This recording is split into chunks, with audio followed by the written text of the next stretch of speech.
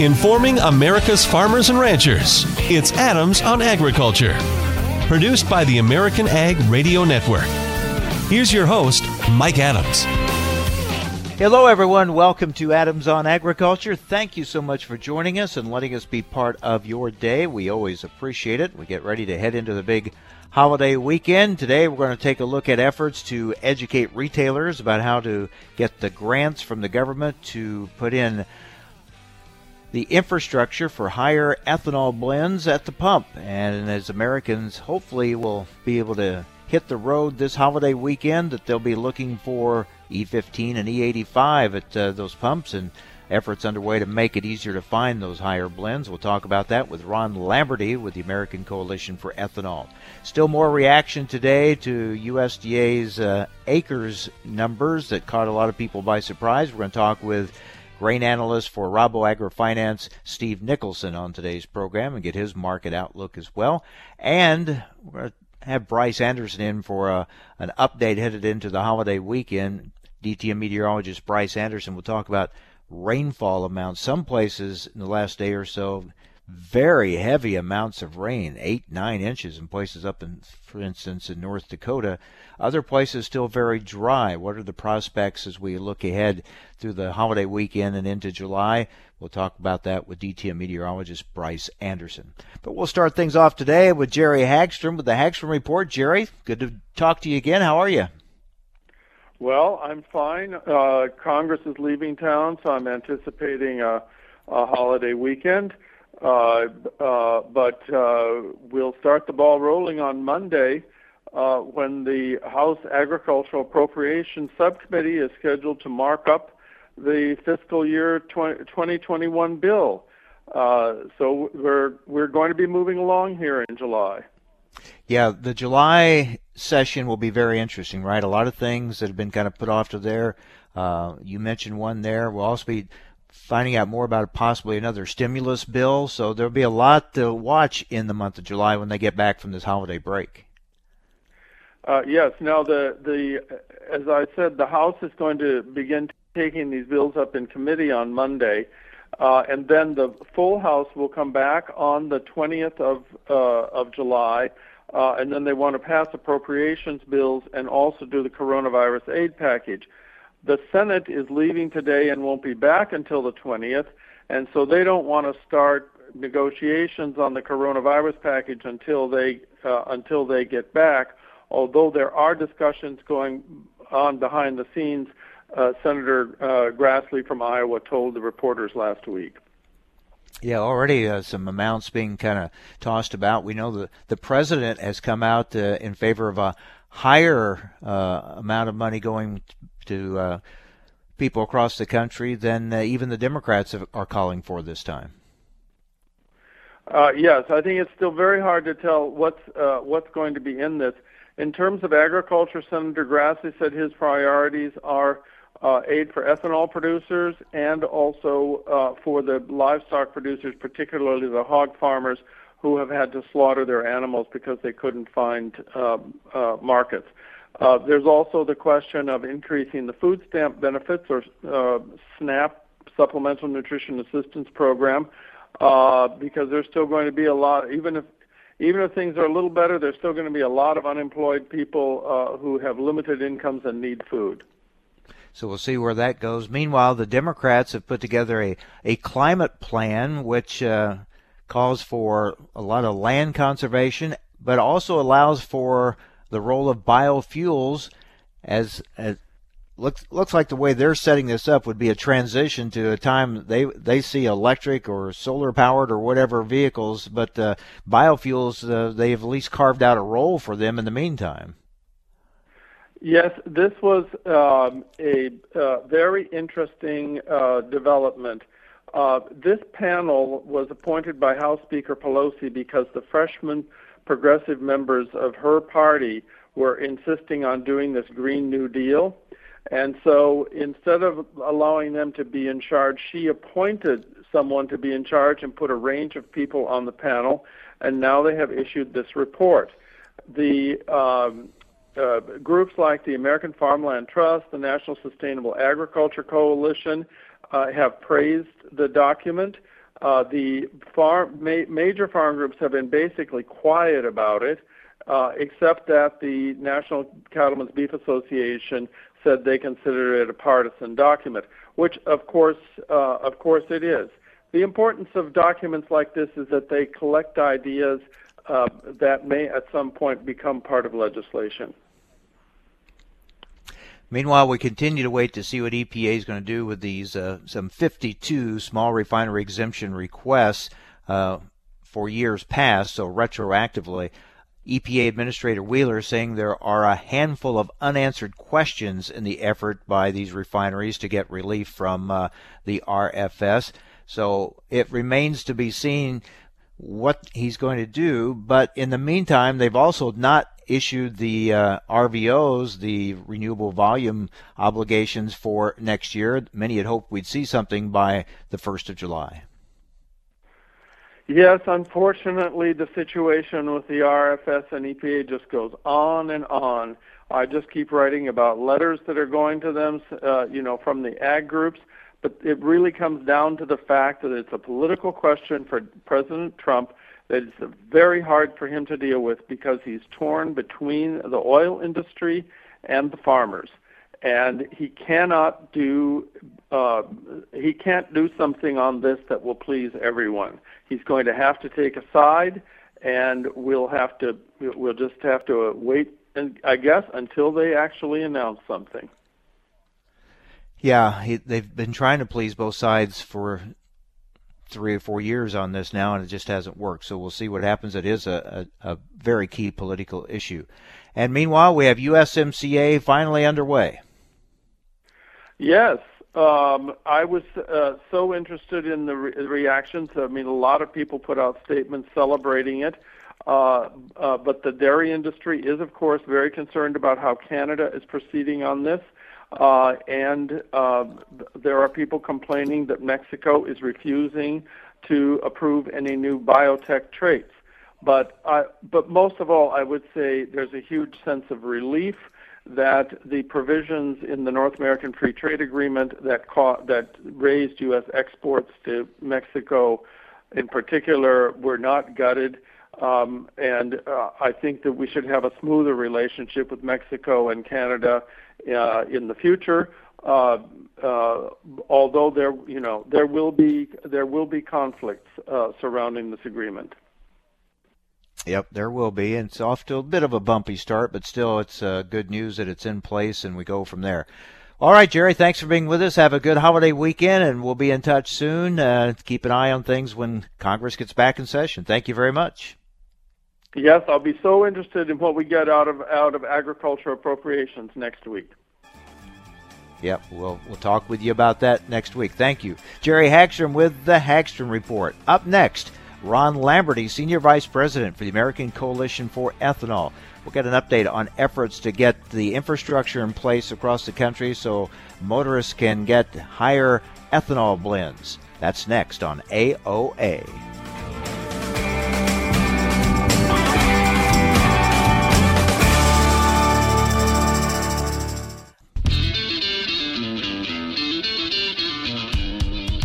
Information America's farmers and ranchers need to know. Adams on Agriculture. Now, back to Mike Adams. Well, this 4th of July weekend, traditionally a time when many folks are out on the roads. Maybe not as many this year, I guess, but as years past because of COVID-19, but hopefully more than we thought maybe just a few weeks ago as the recovery and the rebound starts happening.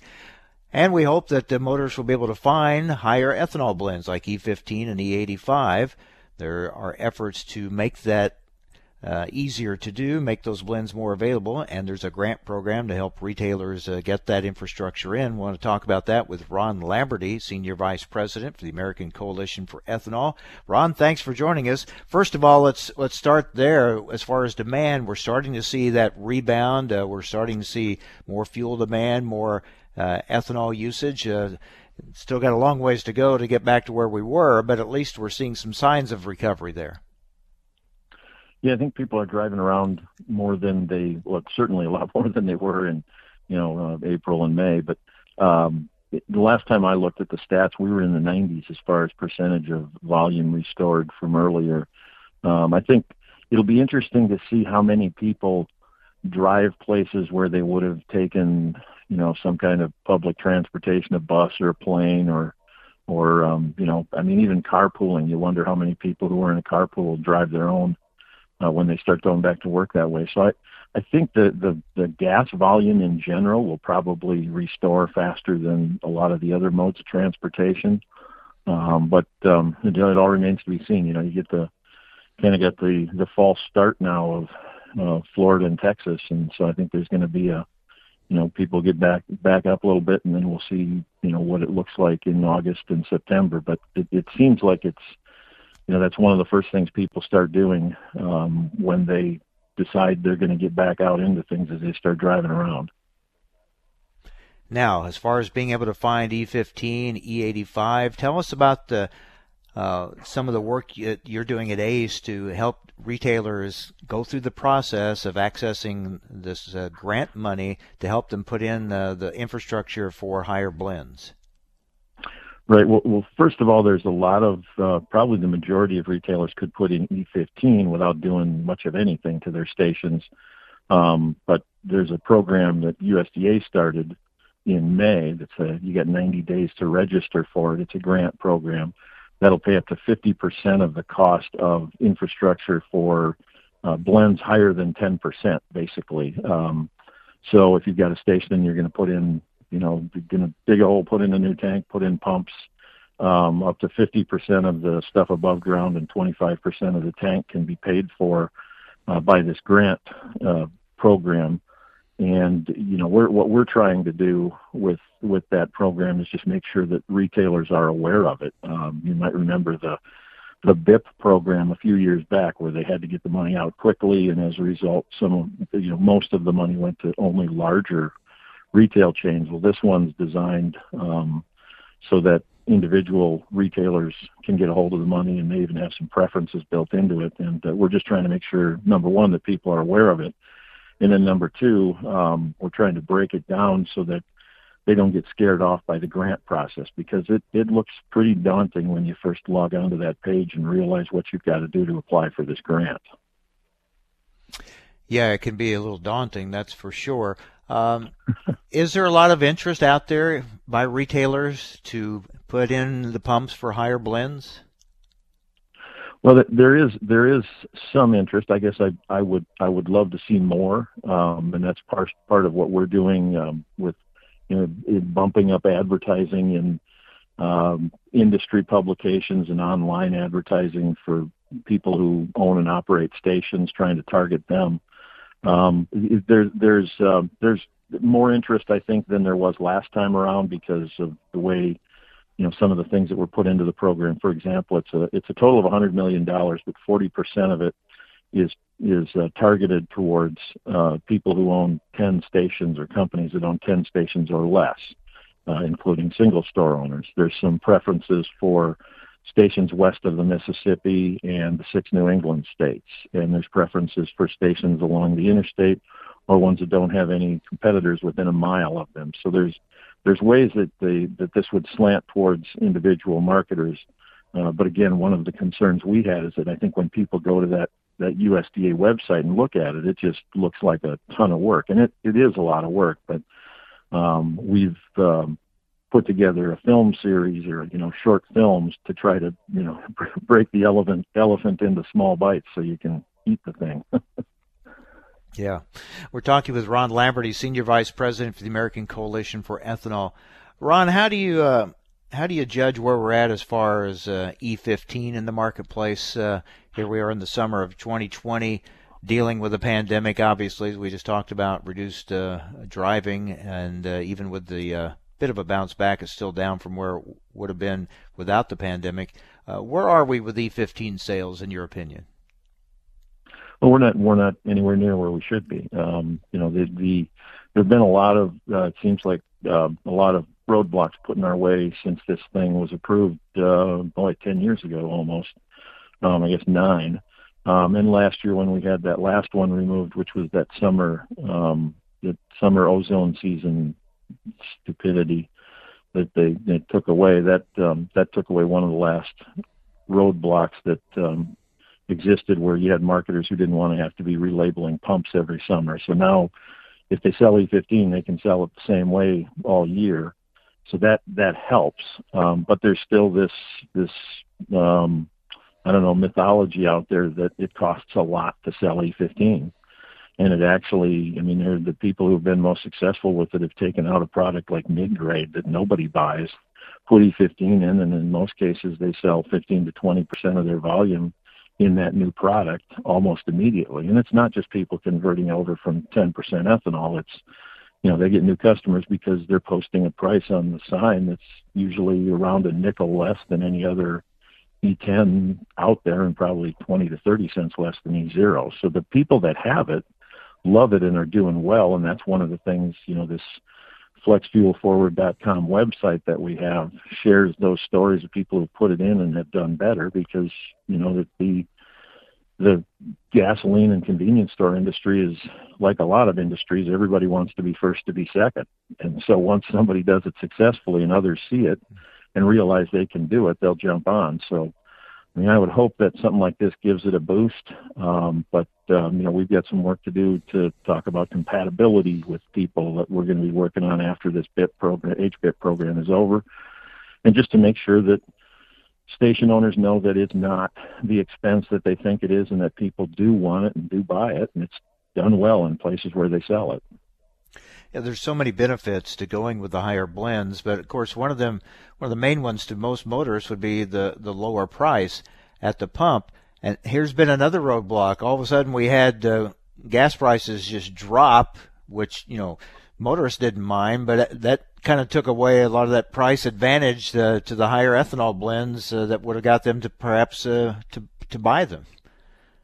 Right. From a sales standpoint, if you're, like what I do is go out and talk to marketers about putting E15 in, it was a lot easier to do when ethanol was a buck cheaper than gas. But, it's still one of those things. Now, one of the things that we talk to people about is their customers being more concerned about things like health and cleanliness, and making the connection between ethanol as a hand sanitizer is the same ethanol you put in your car. So it's a clean fuel. And it seems like people are more interested in that right now. But you're right. It's still the same thing that drives most gas purchases is price. And I don't know that that'll ever change. But if there are other factors, we have an opportunity for the next several months and maybe years to really drive home that message that this is a good, clean fuel that's made by your neighbors, and it's something that you ought to be putting in your engine. Well, as people head out this holiday weekend, we hope they drive safely, and when they pull in for fuel, that they'll be able to find and choose those higher ethanol blends. Amen. All right. Let's see the rebound continue as folks get back out on the road. Ron, always good to talk with you. Thank you for the update. Take care. You bet. Thanks, Mike. Ron Lamberty, Senior Vice President for the American Coalition for Ethanol. Well, still some buzz around USDA's crop report numbers, especially the acres numbers, a big reduction in acres that caught a lot of analysts, a lot of the the experts on this by surprise. Where did those acres go, and why was there such a drop? We'll talk about that next with Steve Nicholson, grain and oilseeds analyst for Rabo AgriFinance, and we'll get his market outlook as we head through this month of July. Stay with us. You're listening to AOA.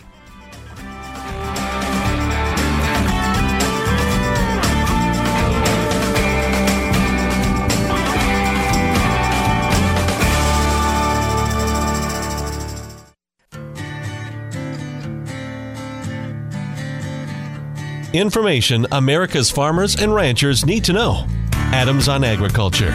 Now back to Mike Adams. And welcome back. We welcome back Steve Nicholson, grain and oilseeds analyst for Rabo AgriFinance, who's made his way from St. Louis, I believe, to Des Moines. Steve, how did crops look on your trip? Good morning, Mike. Yes, we made our trip from St. Louis to Des Moines last night. Actually pretty doggone good. And there's some areas up in northeast Missouri, which got some flood water. We've had a lot of rain in northeast Missouri the last several days, and you probably had some of that in Jacksonville as well. But the crops there look good. As you come into Iowa, they look even better. And then it got dark, so I'll see the rest of it on the way home. But, that southeast Iowa part that we saw during the light looked really good. Beans looked good as well. And I think that's one of the stories we have to think about is how good this crop, got to start. And I think that's really important to a crop. And it got a good start. There's lots of soil moisture going into July here. And so it's just, a good overall picture when you look from a production standpoint, for sure. Yeah. Some places too much. Up in North Dakota, 8 and 9 inches in places. Yeah, that's right. And it's like North Dakota cannot get out from underneath that rain cloud. And that's the thing, even in northeast Missouri, up along the river, they had 5 and 6 inches of rain the last 3 days. Just way too much rain. Surprisingly, it didn't look as I was waiting to see a lot more fields underwater. Didn't see that, but I'm sure there are those that's the case. North Dakota, that upper Midwest or the upper plains have just been extremely wet going through. And, the worry there, you worry now about, disease. When you think about the wheat crop there, you think also about the sugar beet crop and just all that moisture and then you get the heat on top of it, just, breeds disease that the crops just don't need. So that's something to watch in an area that is really, has become a much more important producer in the last several years. I'm talking with Steve Nicholson, analyst with Rabo AgriFinance. And I'm sure, Steve, you were one of the few that predicted ahead of time that the USDA would come in with a corn acres number 5 million lower. I mean, where did that come from? Did that catch you by surprise? Yeah. Well, I'm going to tell you what my first reaction was a wow. And then I looked at the bean number and I said another wow. Yeah. And then looked at that principal crop number and go, wow. I wasn't expecting that particularly. We were all set up in March looking, 97 million acres of corn and 84 million acres of beans and thinking, okay. And you got through the, planting season in good shape, no major hiccups. And I'll just say that, broadly, not realizing there are people who could have had issues this spring. And so you weren't really ready for that corn number. And that was a big surprise. But I will say one thing. I mean, we do have a North American baseline model we have. It's a partial equilibrium model just for the economists in the audience. And when we looked at this originally, when we started looking at this last winter and, running our model, the model was spitting out about 90 million acres. And so we were on the low side and we had a lot of spirited debate internally about that. And so I wasn't expecting that, but I should have listened to the model and said, well, then that's where, and the model has told us all along that we don't need the acres, and that's exactly right. We don't need these acres. So in some ways, this 92 million acres of corn is actually not a bad thing. Probably the good thing about this base, 92 million acres of corn is it is more than likely put a bottom in the corn market. Doesn't mean we won't go back and revisit the lows on the board, but the fact is we are not going to see new lows in the corn market, at least for this, for this growing season into next year. So that's the good news out of the report. The other side of that case is, and you start looking at the kind of doing the math and thinking, okay, let's see what this means. The other side of that is that even though we lost upwards of probably 800 to 1 billion bushels of production, and I mean lost in quotes, we still are going to carry over 2 billion bushels into in 2021 at the end of the year.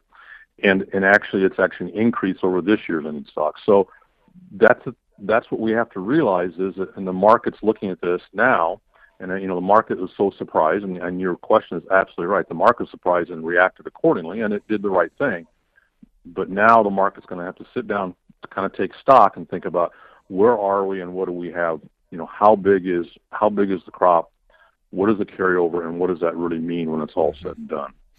What was the bigger surprise to you, that they lowered corn acres 5 million, or that they didn't that just didn't automatically mean there were more bean acres? I mean, that's where you thought that would have shifted to, but that wasn't the case either. Yeah, that's exactly right. I mean, that was also, as I said, that was a wow moment too, because then you flip the next page, look at soybeans, and you're going 315,000 acres, and you're going, it's kind of a head scratcher. That was just as big a surprise as the corn number. The question now becomes, where do those acres all go? And so you have, in my head, I just have all sorts of questions. Did farmers, get to the end of March or beginning of planting and go, nope, I'm not going to plant all this because it just doesn't make economic sense. And that's a very rational decision on their part. Or, and this across the Corn Belt, you see those 5-10 acre creek bottoms that get planted, and the ditches that get planted, or we plant that 10 acre plot up by the house, or whatever the case might be. And so you probably didn't get those planted this year, or those didn't get planted because it just didn't make sense. I do think that some folks did pull back acres and say, you know what, I'm not going to plant those acres because it doesn't make economic sense. I don't know that there was a lot of acres that didn't get planted because of financing. I think there was, plenty of carryover from last year in the MFP that helped put balance sheets back in a good spot so farmers could get financing. So I don't know that was a big deal. But I also wonder, I'm not being critical of USDA, and it's also a game of expectations. Was the number in March accurate enough? And it may not have been because of all the we talked about the northern plains and how wet it was. So how much, there was a lot of acres up there that hadn't been harvested, and maybe, it's easy. I mean, I think getting the acreage number in March and figuring out what that number is probably one of the harder jobs out there. So I think there's a combination of things of kind of conspired against us, if you have, in trying to figure out what that acreage number is. And so it's now not anyone's fault. It's just the reality is. Yeah. If we could get a perfect storm here where, we have fewer acres. We know ethanol demand starts coming back, so we start, using more corn there. If China keeps buying, if all that starts happening, does that mean a big rally coming?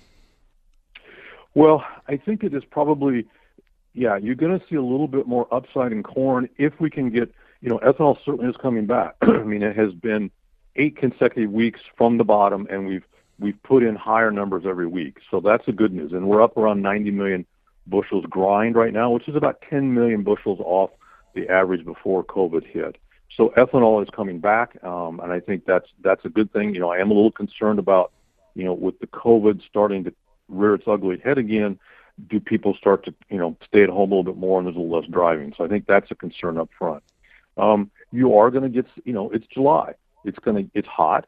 It's humid. The market's going to look at that and go, ooh, I'm a little concerned about that. But keep in mind we have 2 billion bushel carryover, so you've got to temper that as well. China continues to buy soybeans and pork, and that will be good for both of us. And so I think there's a little upside. I think the big, my other concern at this point is that, the market is given an opportunity here. We've had, well, not today, but we've had 2 consecutive days of huge upticks in the market, and I think that's an opportunity for producers to get out there and get some marketing done. I think this is a gift you need to really pay attention to.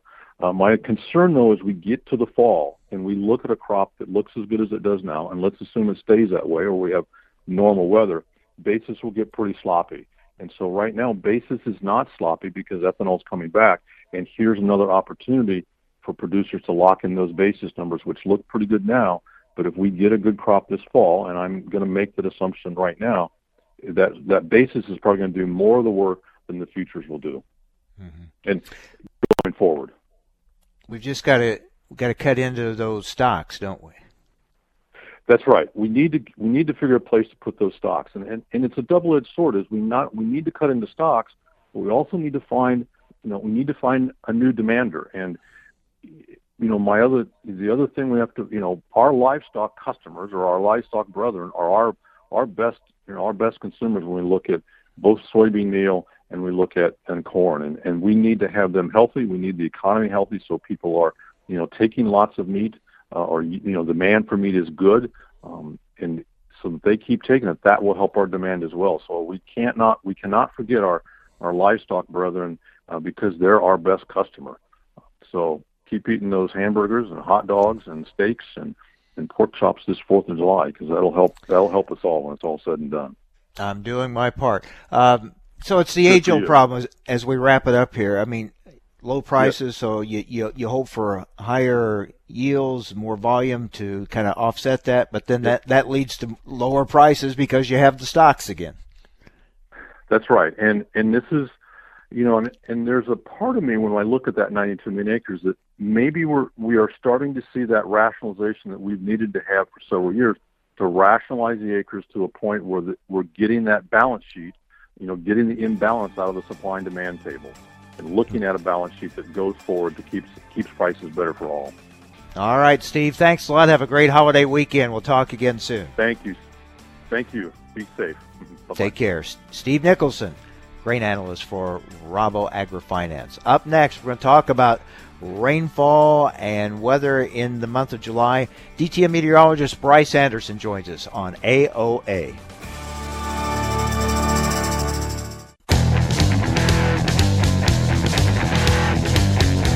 Information America's farmers and ranchers need to know. Adams on Agriculture. Now, back to Mike Adams. Well, we start each week with a look at the weather with DTN meteorologist Bryce Anderson, but on occasion, as conditions warrant, we ask him to come back for kind of a special update during the week, and wanted to do that today because of the rainfall situation. Bryce, thanks for joining us. We're really in a pattern now of haves and have-nots. Some areas still very dry, but other areas have received some very beneficial rains, like where I'm at in west central Illinois, but yet I see the pictures out of states like North Dakota that 8-9 inches of rain and fields is standing in water. So we have had quite a variety of rainfall events just in the last couple of days.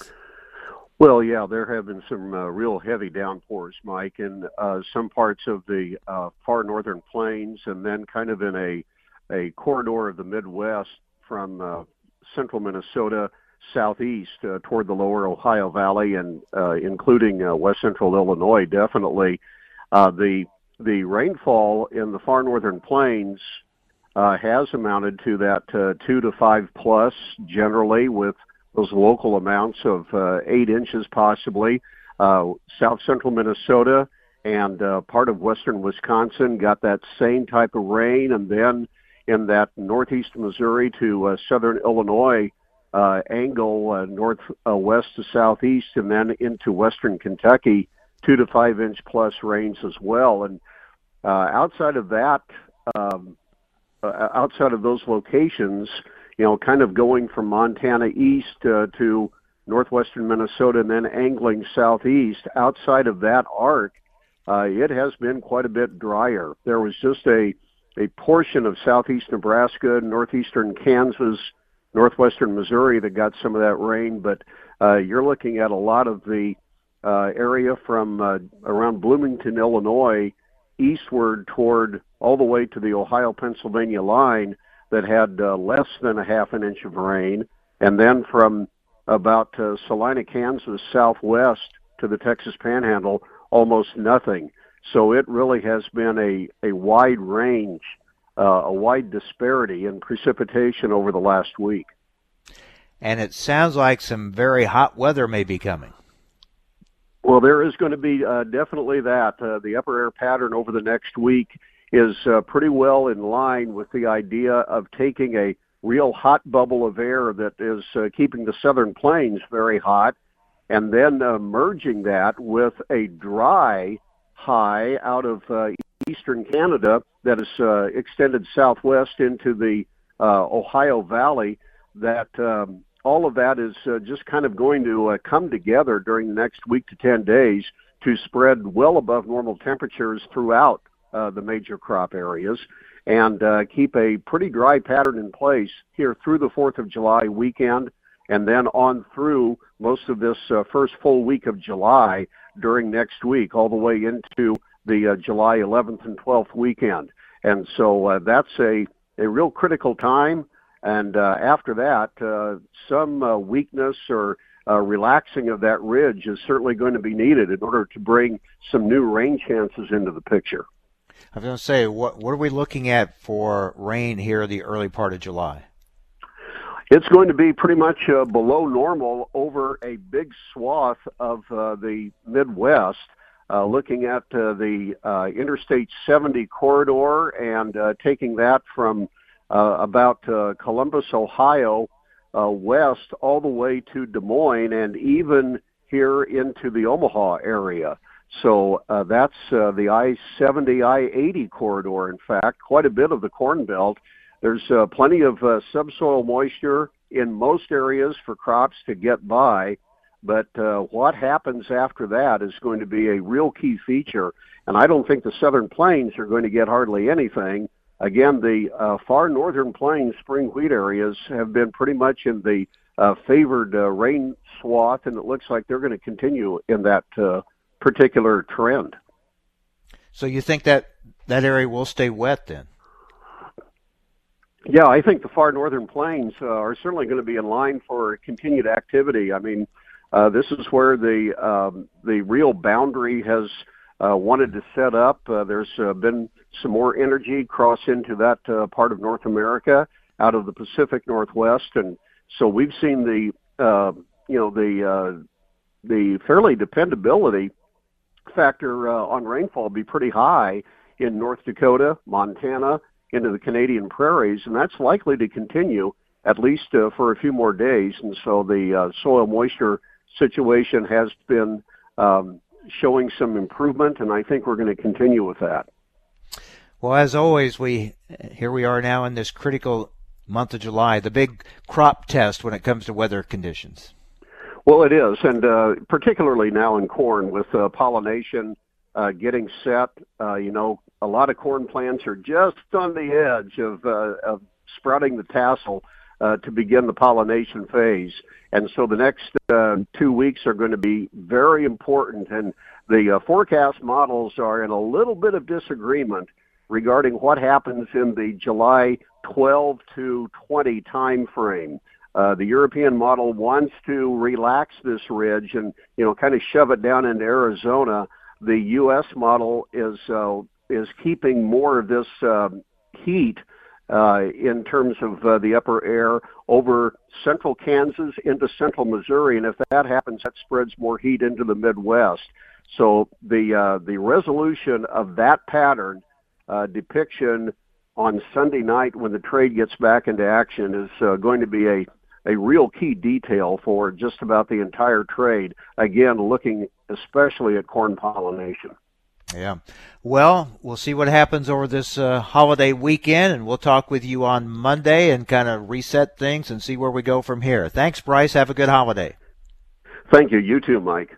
All right. That's DTN meteorologist Bryce Anderson. Wanted to bring him in for just kind of an update as we head into this weekend. Critical time for crops, and we had this very wide differences in rainfall amounts just the last few days across the country. All right. Have a great day, everyone. Thank you for joining us. Hope you'll tune in again tomorrow. Stay safe, everyone. Thanks for being with us here on AOA.